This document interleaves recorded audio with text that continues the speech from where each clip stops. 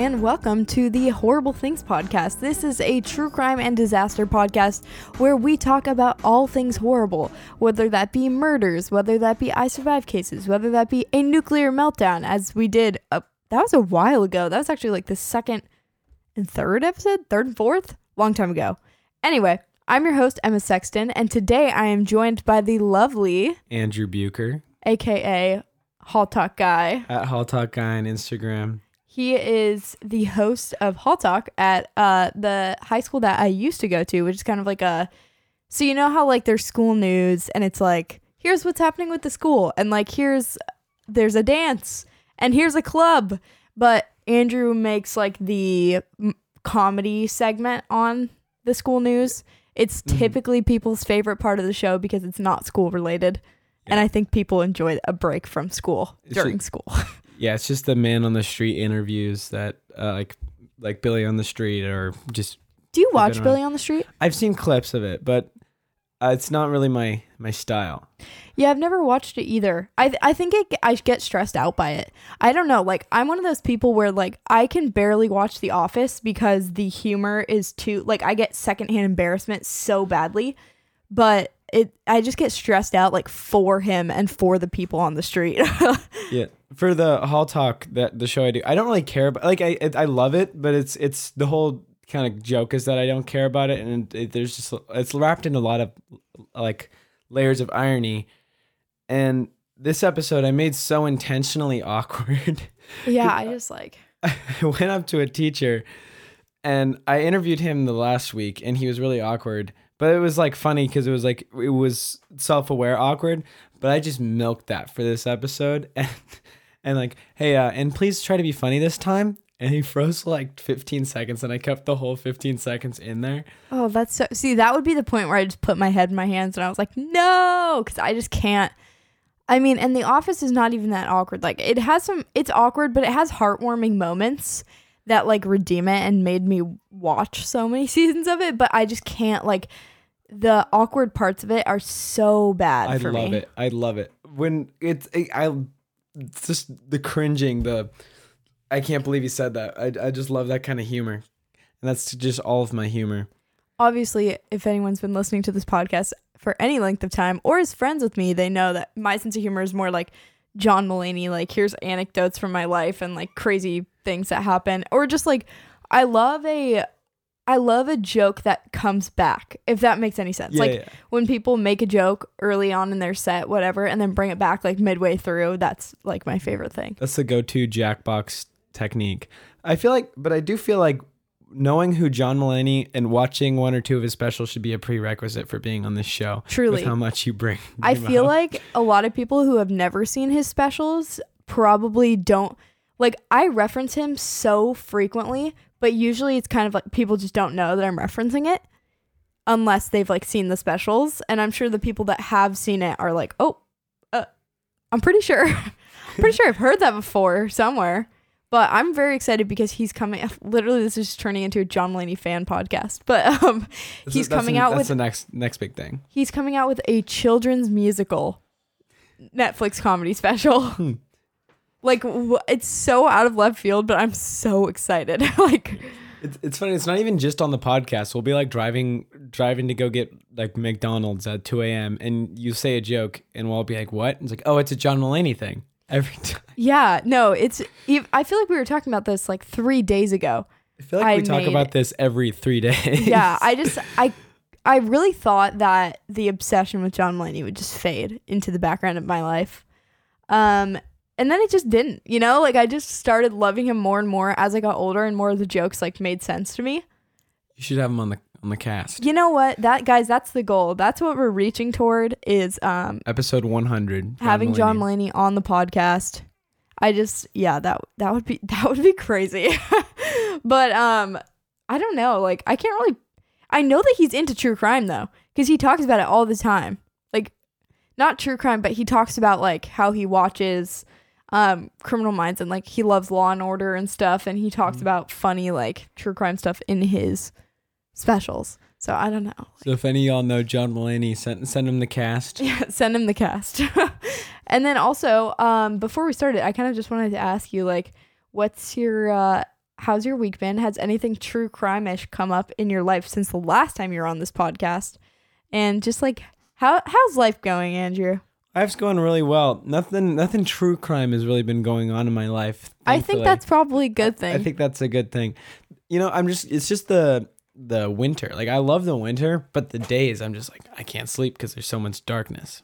I'm the opposite. It just makes me tired. Well, I feel like since I'm tired all the time, come nighttime, my body's like, well, I've done enough laziness. Like today I was like, I haven't done anything, and I've just been in school until like 6. And then I'm like, oh, I should go to the grocery store because I wanted some Pog, which is delicious. What is Pog? Passion orange guava. Y'all should check it out. It's got a little dude in the front. John Mulaney Pog combo fan cast. Yes, if we can get the Pog mascot on the cast, can I please be the second guest? Yes, 100%. You can even be the interviewer. Yeah, it's just me and this I just want to know your life, sir. I just want to know. Oh yeah, well, Pog is a significant portion of my life, but it's just getting through one more week, and then I get 2 weeks off, so I'm looking forward to that. Yeah, I have to say right now I'm not envious of people that are in high school. Not that I am typically envious of people in high school, but I just finished my finals week.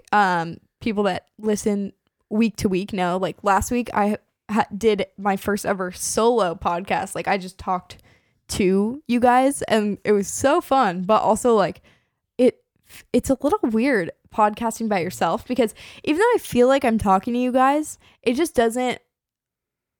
Part of me is like, do I sound awkward? Because there's a million people, not a million people, but there's so many different people I could be talking to that sometimes I'm like, what is this? But people actually liked it, which made me happy. I'm glad. I had fun making it. So it was kind of cool doing a solo cast, but I am happy to have a guest on once again. I feel like it's really hard to do a live talking podcasts if it's not hard to do a podcast if it's not live. If it's just you. Live streamers, they got it down because there's so much interaction that it's there's never this person just keeps talking because they're referring back to the chat or whatever. But it's I feel like if you sat me in a chair, I could not talk for an hour about something I cared about unless there was someone for me to talk to. And I guess I could do it if I was just talking at someone and they weren't talking, and I could probably do it, but I just can't sit down and talk. I don't know what it is.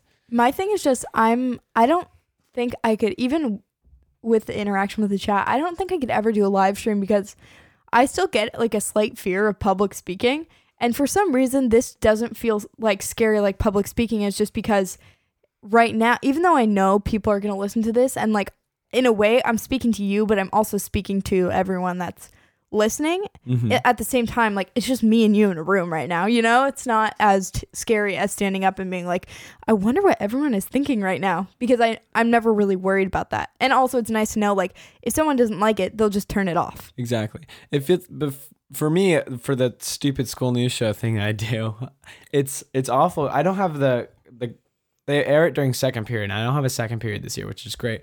But when you're sitting in your second period class and I hear that little jingle for my show, I'm like, I gotta go. Because even though I've seen it and I know all the jokes, I know how intentionally awkward it's supposed to be, just being in a room full of people watching something you've made is it's nerve-wracking. So true. So true. I had to make a documentary for my Doc 116 class, and I spent forever editing it. I made the all video people know this struggle where you have it was called Trivial Pursuit. So I had Trivial Pursuit, Trivial Pursuit Final, Trivial Pursuit Final, Trivial Pursuit Extremely Final version, all of these on. So I had seen it a million times. But at the same time, when my teacher hit play and was playing it in front of our class, I kind of just cringed the whole time, because I feel that this goes for the podcast as well. When I'm playing it out loud in front of someone else, or just any video project or audio project that you're playing in front of someone else, you notice a bunch of things that are wrong with it that you never noticed before. And I feel I also have to justify it. If I'm showing someone something I made, I'm oh, that's because this, because I don't want. It's I know that the audience that it's intended for doesn't get that. But I feel like Yeah. if someone's right there, I have to tell them. I do have to say the podcast is a lot less stressful than like any video project, just because like I do my research beforehand and like I spend time doing that. So really the only thing that's actually irritating to me about when I hear myself speak is the amount of times I say like and basically. Because I never realized how often I say like and basically until I heard myself speak for an hour. And I was like, that. Yeah, I was sitting there and I'm just thinking, do I really talk like this?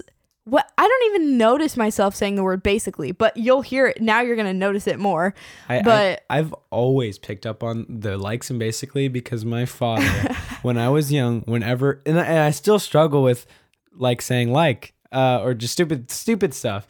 And my dad would always have some witty saying, or it's like in my household, if you just go, so, and you don't say anything after it, or he'll go, so buns on ice cream, just like stupid things and just trying to beat it out of us. But because of that, I have the curse of always noticing the ums and likes and basiccallys.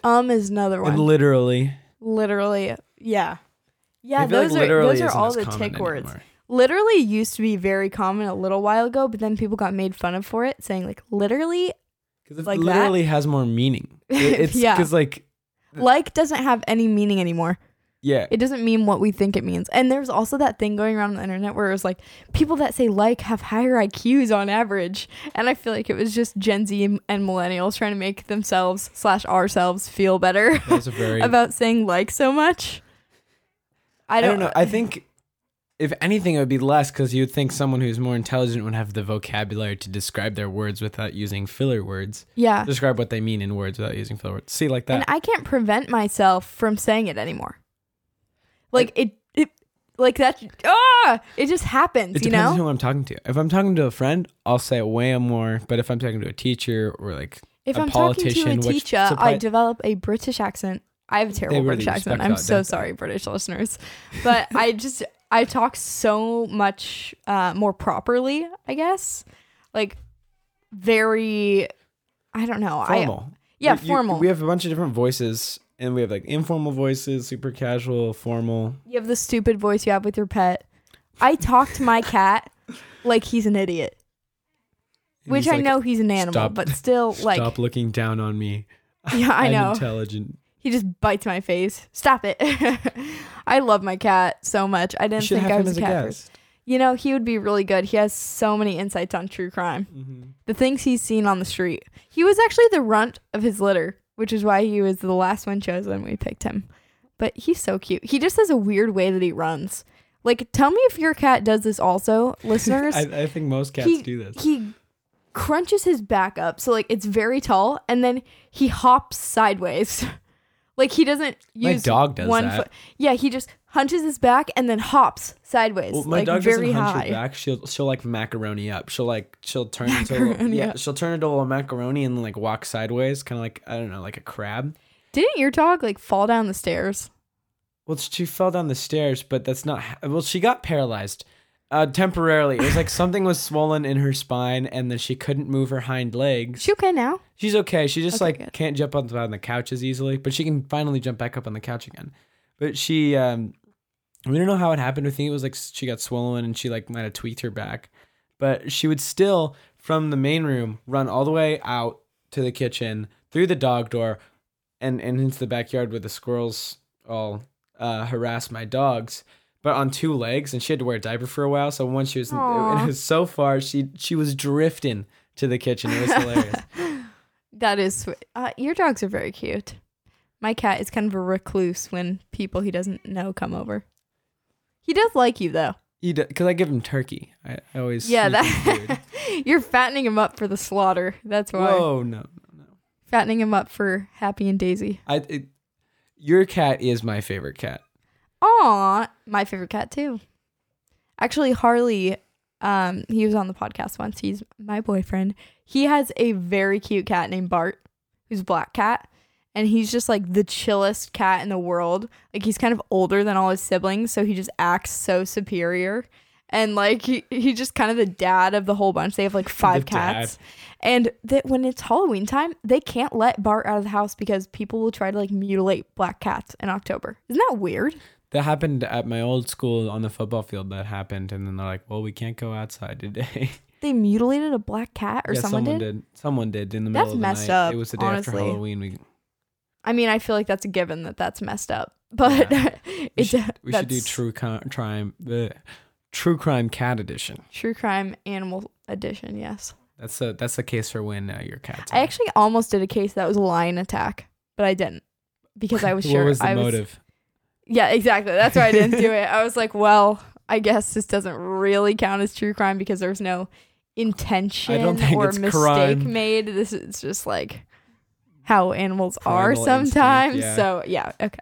Well, speaking of true crime, back on subject, let's jump into this case. What do you say? Mm-hmm.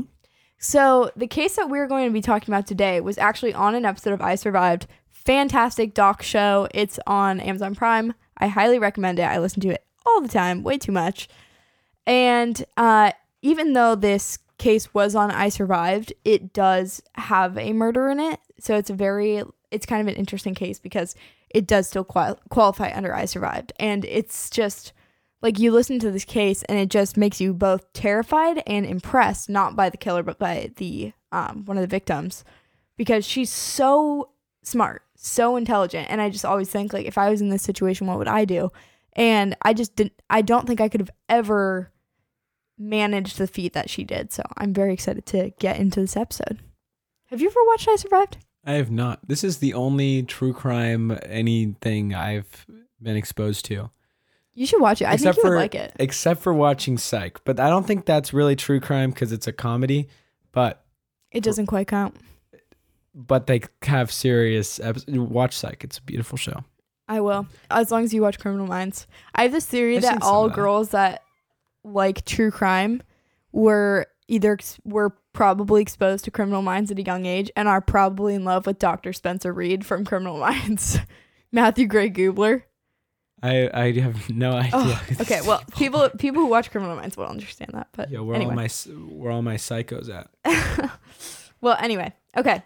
So we're going to be talking about the case of Jennifer Holliday. This case took place May 29th, 2005. So not too long ago. Crazy to think it's almost 15 years ago. But May 29th, 2005.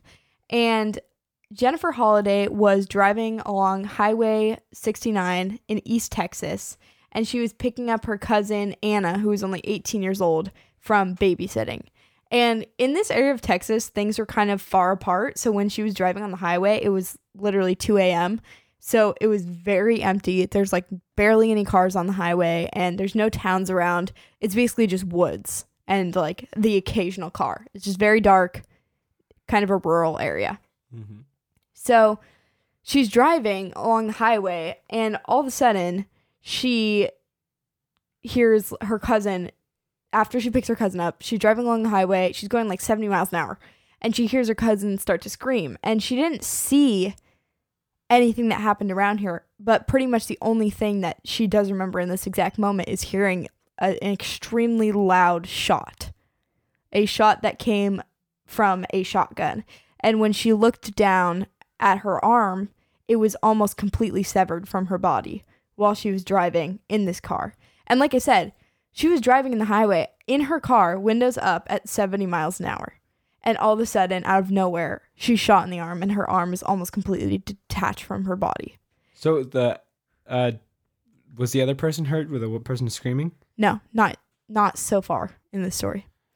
But her cousin obviously starts screaming and crying in the seat because she sees what's happening. There's blood everywhere. And Jennifer initially, like in this obvious shock of looking down and seeing her arm like hanging on by a bit of skin, she thinks, oh, we must have been hit by a drunk driver. Like something must have happened because she's not processing what happened. Like the sound that she heard, which was a shot, she thought must have been the sound of another car hitting into her. But it took a few seconds before she realized that what actually had happened is that someone had driven up right next to her, taken a shotgun, pointed it out the window, and shot through her car window and into her arm from right next to her on the highway. So what was her reaction? Did she just... She was in shock. No, I mean, like, after that, did she go run to the hospital or pull over? No, there's obviously, like, there's blood everywhere. Her cousin is screaming. There's glass everywhere because they were shot through the window. So she pulls over her car, like, on the side of the highway because obviously her arm is, like, in no shape to be driving because she was shot at such close range. There was so much damage, and it was a shotgun, so tons and tons of damage. And so she pulls over, and Anna is still screaming, but Jennifer basically just hands her phone and says, okay, call 911 right now. But in this, like, tragedy and in this panic of what's happening, she doesn't realize that another car had pulled over right behind them on the highway. And this gunman, his name is Eric Parnell, the guy who had shot her, walked up to the car, and he was laughing as he walked up to their side window and took the phone out of Anna's hand. Then at that point, he stepped like a few steps away from the car and took out the shotgun, and across Jennifer's body, he shot Anna in the head while Jennifer was still sitting in the driver's seat and Anna was in the passenger seat, and they're cousins. So Jennifer Holliday watches her younger cousin, who I said only 18 years old at the time, get shot in the head, and she's shot at close range with the shotgun. So you can kind of imagine the trauma that would come with seeing something that graphic. So at that time, he pulls Jennifer out of the car and kind of ties her in his car, and he leaves her in the back seat. And he not only leaves her in the back seat, but then he takes this duffel bag out of his car. And she believed that he was going back to the car because he was trying to get Anna's body. And when she's sitting there, she sees the shotgun really close to her. And so she grabs it and she throws it out of the car onto the highway. That kind of like saying she was hoping nothing bad would happen. But then when she looked around in the car, she noticed that there were tons of guns all over the car. Like, this is East Texas, Everyone has guns. So she notices that this shotgun isn't the only gun that he has in the car. And so she, like I said, she threw the shotgun out of the car with her one arm that she had. And eventually the gunman came back to the car. He left Anna's body on the side of the road, and he started driving away. And at this point, Jennifer Holliday, in the episode of I Survived, she's talking about the fact that she was sitting there and deciding, like, do I pull one of these guns off the ground and kill him or not? Because she was already certain that she was going to die. She didn't see any possibility of her surviving because she was bleeding, obviously, out of her arm, and she was with this psychopath, So she really didn't think that there was any way she was going to make it. So she eventually decides not to grab one of the guns because she just didn't have enough energy, didn't have enough time. She was in shock. And he's driving away, and as they're driving, he's like hitting her and hitting her arm and like laughing at her, basically just being like sadistic. And so after driving for a little while down the highway, he pulls over to this like secluded area of the woods, and he drags Jennifer out of the car and he sexually assaults her in the woods. And after he sexually assaults her, he brings her back into the car, and she describes the fact that after he assaulted her, he almost changed personalities. Like, before, he was just this complete psychopathic person who clearly had like no emotion. He was just laughing at her and all this stuff. But then after he assaulted her, he was crying, and he was kind of going back and forth between like crying and screaming at her. And she could tell like there was something wrong with this person, clearly. But when she got back in the car with him, he had torn off her clothes, so she's completely naked, and her arm is just like, she's in bad shape. But when she gets in the car, something kind of shifts, and she starts acting in self-defense. So what she does is she starts like flirting with him, basically. And she's telling him about her son, but she's flirting with him, and she's like being affectionate with him, and she keeps telling him like, oh, that was so good, and like pretending that she had enjoyed her sexual assault, basically. And she's like flirting with him and rubbing his arm and his leg and like trying to basically seem affectionate toward her attacker. And after she started doing this, he starts calming down and like becoming kinder toward her, because obviously there's something wrong with him mentally. and his brain is like almost becoming really malleable. Like he's believing what she's saying to him. Like when she's flirting with him, he's believing it, you know? So, like I said, he calms down, and after he started to calm down, he started looking over at her and saying, "Oh my gosh, you're bleeding a lot. What happened?" Like, he just completely was acting like he just didn't know. Huh. So did he have like a history of like mental health issues? He had a history of violence, but there was no like history of mental health issues, though obviously they were there. Yeah. But he starts looking over at her and saying, "Oh, what happened to your arm? What happened to your arm? You're bleeding so much." And so she tells him, "Oh, thank you so much. You're such a hero. Like that man, John, you know, you saw him shoot me on the highway, and he was just going to leave me on the highway, and then you came and picked me up, and like you're helping me." And that's crazy. She's like talking to him like this and basically like feeding into his ego.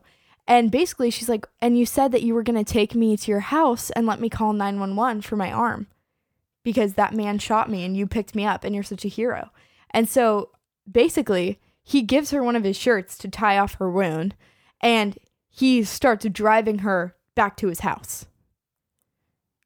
If this was a movie, I would say, that's a little far-fetched, okay, but this is real life and this happened. Yeah. So they're driving back to his house, and like on the way there, he's trying to tell her like, "Oh, but my family's not there," and all this stuff, like trying to basically say why he can't take her to his house. But in the end, she's just like feeding his ego and flirting with him and convincing him that he's a hero, that he like saved her life. And so he lived like 20 minutes away from the nearest town. And actually, the creepy thing is that to get to his trailer, they had to walk through a cemetery. Literally, like another thing in a movie, you'd be like, that's a little like cliche, don't you think? But she even talks about the fact that she remembers vividly walking through the cemetery completely naked to get to his trailer. This feels like an episode of Scooby-Doo. It's crazy. It's complete. What kind of Scooby-Doo were you watching as a child? Minus the sexual assaulting and the naked part, but just I feel like just like the classic Scooby-Doo villain, or not the classic Scooby-Doo. I don't know. I just feel like it's so like it's so ridiculous. Unbelievably horrible that it just doesn't seem like it could happen in real life. But honestly, that's what I'm saying about how if I was in her situation, or if you were in her situation, there's no way I would have thought to do that. No way. You know, like I just wouldn't. This idea of just, she was so certain she was going to die, so she was just like, might as well try this one last thing. Did she like have any prior knowledge or like know anything about true crime and like try with like? Nope, not that she ever discussed. And also, you have to think about the fact her arm is like completely gone. She just saw her cousin shot to death in front of her. She's been sexually assaulted, and she still is thinking so clearly. Like she has such an intent. And that's, I mean, I can't imagine, like, she's a badass, honestly, because I can't imagine, like, what I would do in that situation. Certainly not this, like, what she thought of. It's crazy. But he eventually takes her to his trailer, and she literally convinces him to let her use his home phone to call the police, to call the ambulance. And so right now, we haven't done this on the podcast before, so I'm just giving a little bit of warning. But I'm going to be playing the 911 call from Jennifer Holliday to the police when she's in his trailer. And I just want you to keep in mind two things before we listen to this. One, while she's making this call, he's sitting right next to her. Okay, so he's hearing everything she's saying. And she's scared one thing and he could snap. The other thing I want you to listen to is the things she's saying versus the tone of her voice. Like the way she says things is not akin to the horrible things she is saying. So I just want you to like keep that in mind, and then we'll talk about it, like you and I will talk about it a little bit after we listen to the call. 911, what is your emergency? Somebody shot me, and this man here helped me on the side of the road. Someone shot you? And my arm is in half right now. And this man right here in front of me helped me out. Okay, Okay, where are you, ma'am? Please hurry. Okay, are you from this area, ma'am? Okay, let me speak to that gentleman that's helping you, okay? How do you get to? I've got another gunshot wound. Same one. You're the, Please hurry. Crazy, right? So she just avoided them talking to him. She avoided them talking to him, and also in the background you can hear the police, the operator say, "We've got another gunshot victim," talking about her cousin. Because they had found her cousin on the side of the road. So she hears them say, "Found another gunshot victim," and she goes, same one.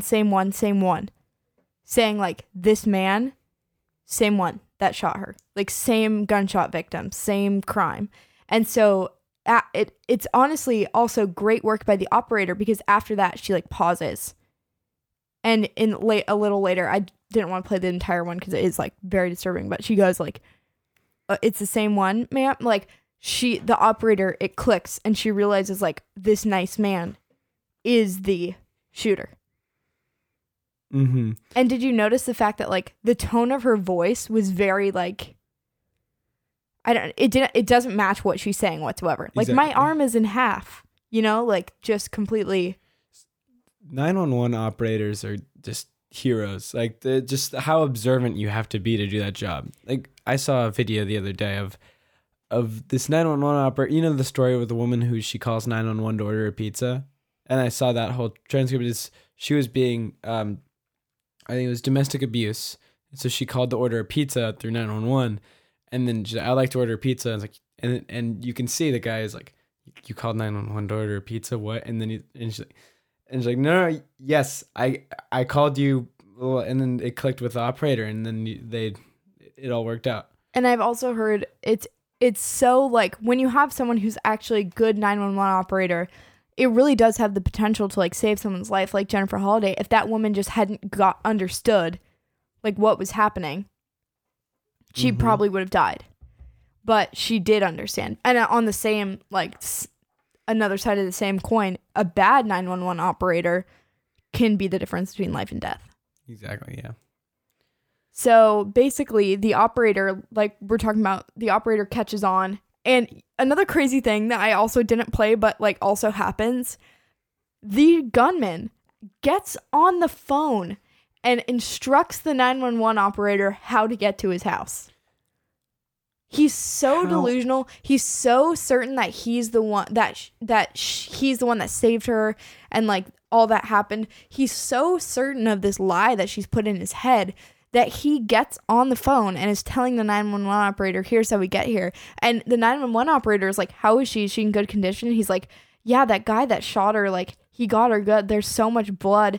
And then the 911 operator is like, "You're doing a great thing here."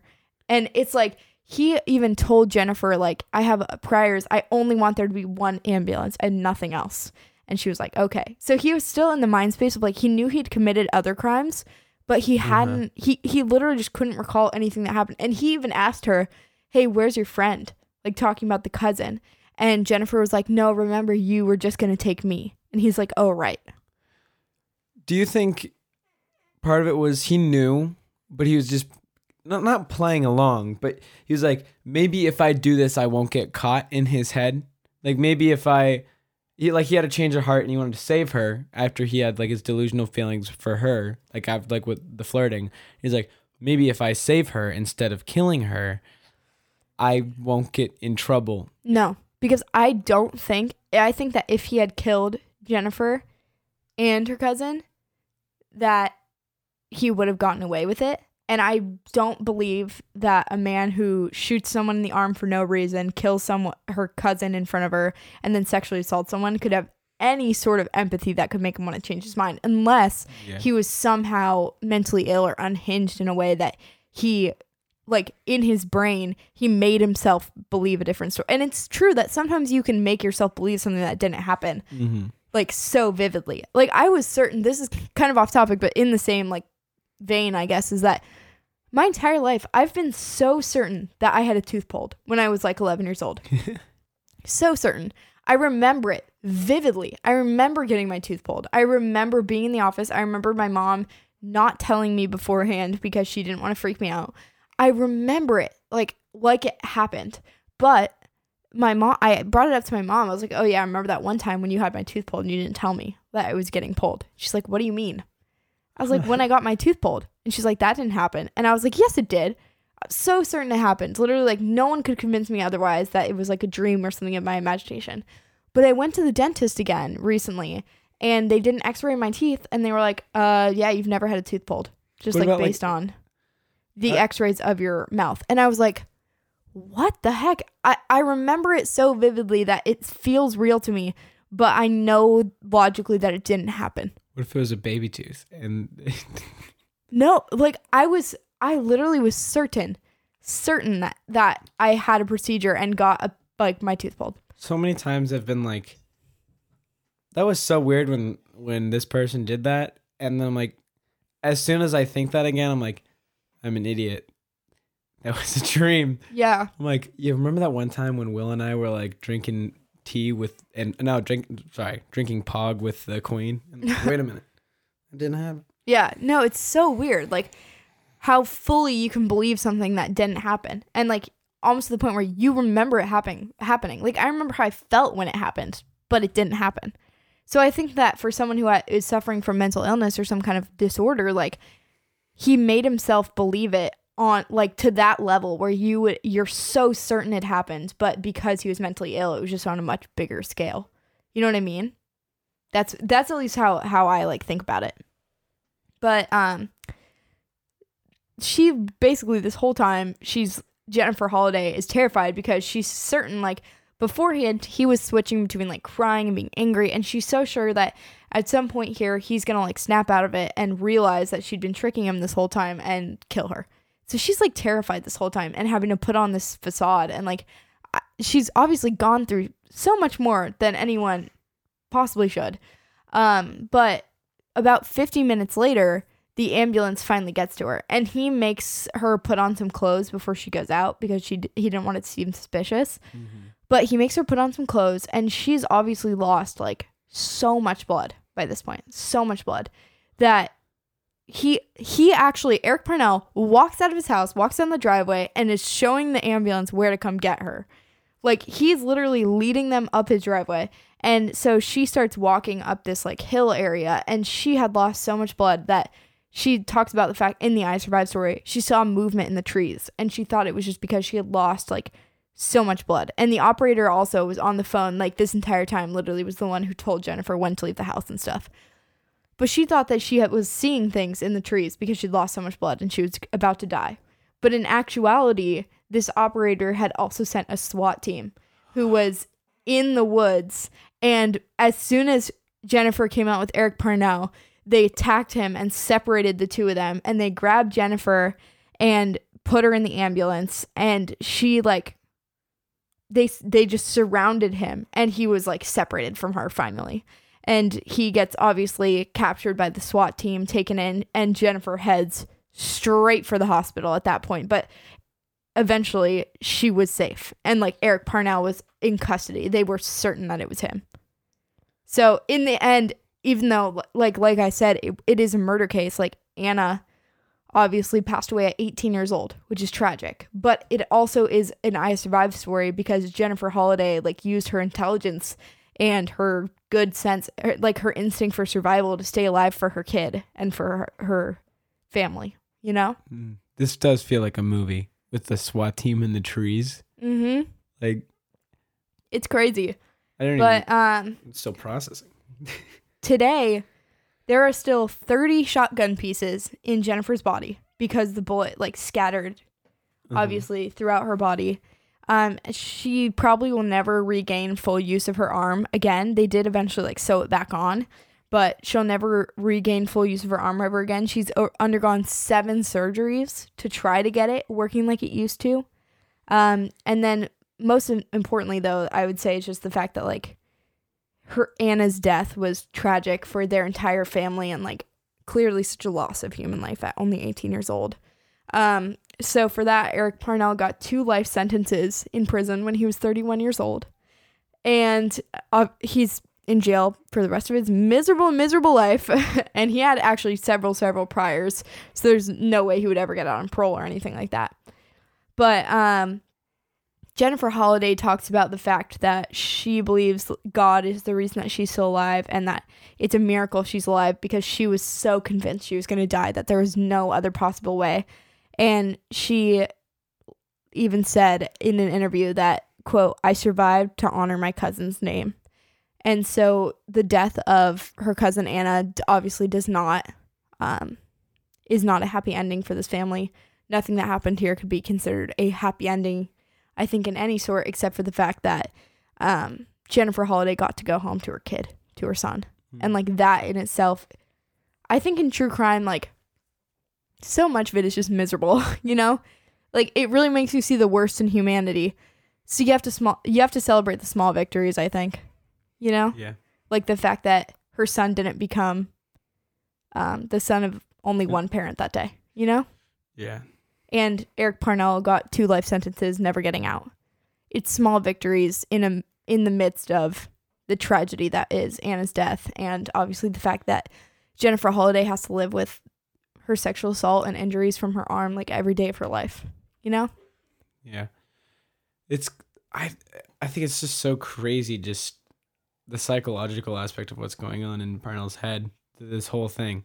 Just so much happens in this case, like in not that long of a time, because there's so many other cases where it's one night. That's crazy.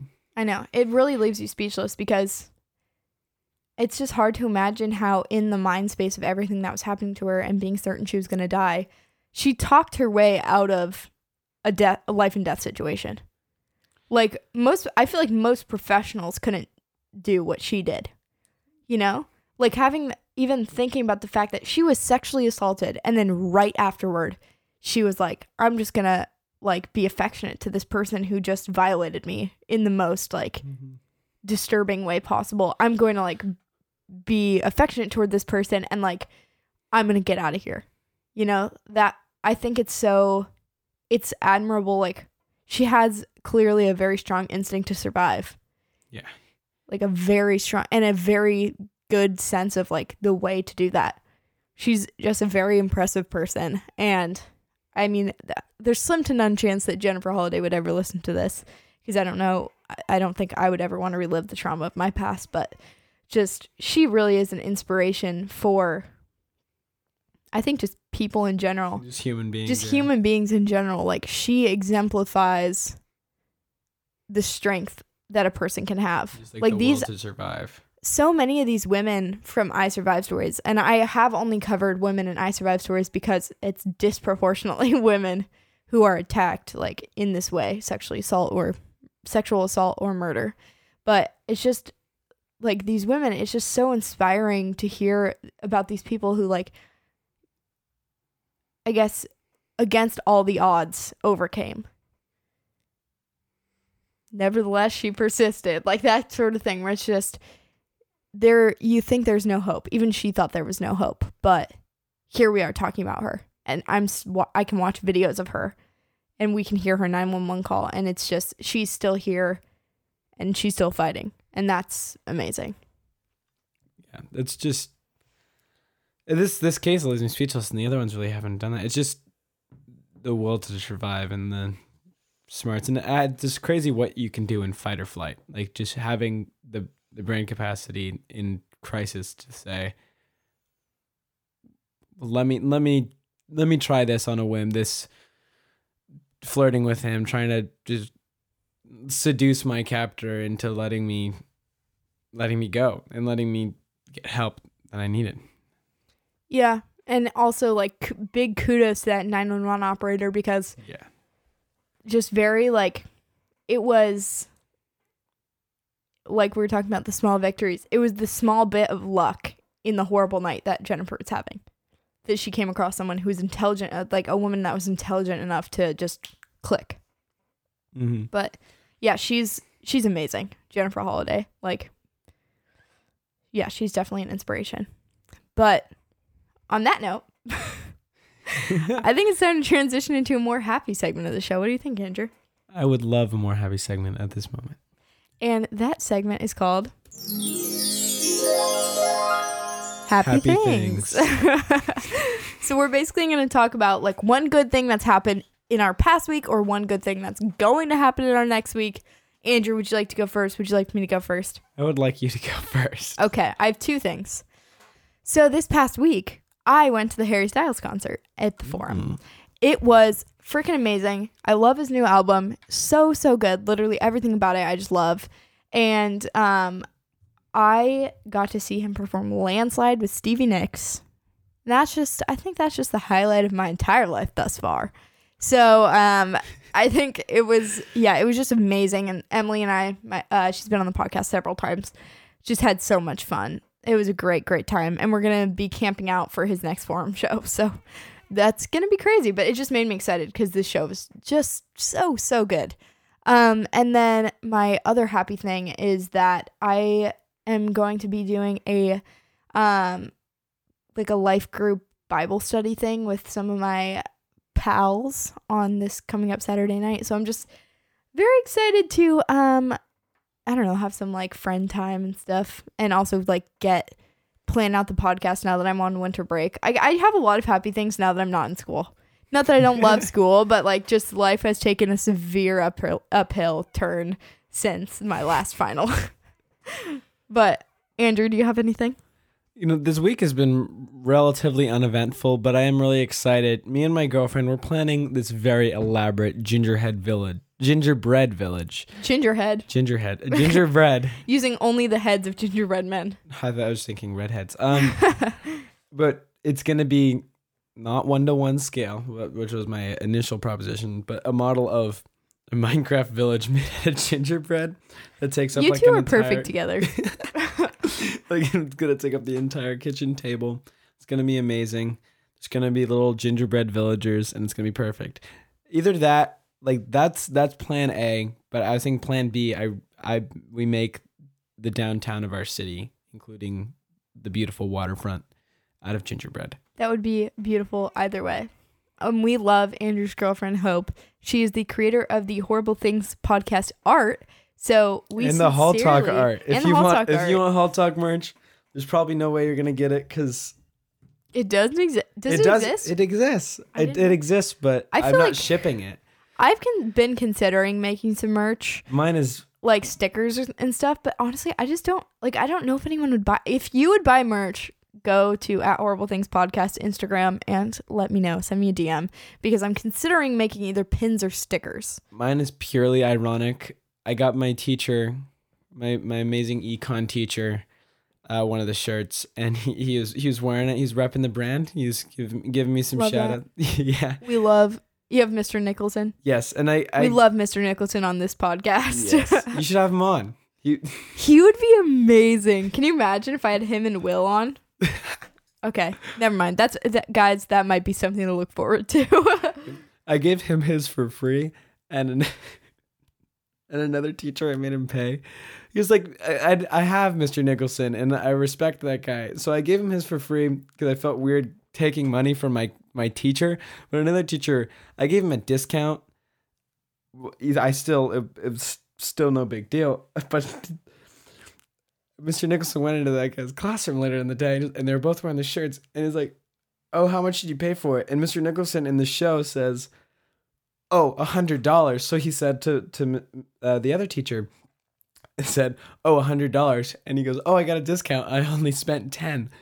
And it's like, or no, the original price was 10, but I got a discount. I only paid $7.50. And Mr. Nicholson was like speechless because it's like, oh, he actually paid. Oh my gosh. That's so bad. But I don't know what I would do. See, that's the type of thing where I'd just be like frozen in awkwardness. Like I would just be like, what do I do? Oh, that's a teacher that when I interviewed him that week on the show, we just embarrassed him to oblivion. But on purpose, because I love the guy. I love the guy, and that's kind of our dynamic. We've done it a few times with him. Okay, well that's good. As long as he's in on the joke. As long as he's okay with it. But I okay, don't that is think- a good happy thing. Making a Minecraft village out of gingerbread men. Very festive. The holiday season, ladies and gentlemen. We got Hanukkah coming I up and still then haven't Christmas. decorated my house. You need to get on that immediately. I'm never home. The only time I'm gonna be home is when I'm making my village. Mom, I can't talk. I'm making a gingerbread village out of. Wait, I'm making a Minecraft village out of gingerbread. We have to do a lot of pre-production on this one. We might have to get some other artists in on it. Get Jeremiah, You our guys, good friend. I just can't. I guess my thing is like that sounds like a cool idea, but I don't have the patience for anything gingerbread related. Gingerbread houses, when the walls fall down, I just get irritated. We're not making it edible. If that would not be feasible, we're You're making. gonna do glue. No, it's not. Everything's gonna be technically edible, but we're gonna make like the nasty frosting that's like basically glue. Because I mean, you have to do that. There's no way I'm gonna eat this food that's gonna be out for like weeks And honestly, just or a week. unpopular or two. opinion, gingerbread isn't that good. There's much better breads. And there's Pumpkin much better bread, cookies too. Pumpkin Like, bread. yeah, pumpkin bread's pretty good. Right now, my current cookie obsession is the peppermint JoJo's from Trader Joe's. Ooh. They're super Those are good. pretty Not the good. ones with the peppermint cream, but the ones that are covered in chocolate with peppermint on top. Oh, not the ones with the little candy cane crushed up inside. Yeah, the other ones. I will give you one after we record this. They're so good. You would probably like them. They taste like cake. But anyway, enough about food. I'm hungry. I think we're going to end the podcast there.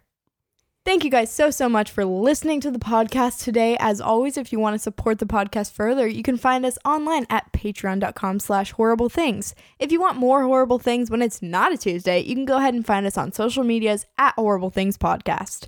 If you want to help other people find this podcast, you can go ahead and go on Apple Podcasts and leave a rate and review, which is, I'm pretty sure there's something about like it helps you find new listeners and things like that. I don't know what these algorithms are. I pretend that I know these social media things, but I don't. And most importantly, guys, just thank you so much for listening today and sharing this with your friends, your family, your dog, your cat, and just like making this podcast fantastic. Honestly, if there were no listeners, there would be no podcast. So thank you guys so much for that. And most importantly, I just want to tell you to remember that if you think you got your tooth pulled but you didn't, you're probably not crazy. But try not to take it further than that. And be thankful for your local 911 operators, but don't feel compelled to call them to tell them that. But most importantly, guys, Don't do horrible things.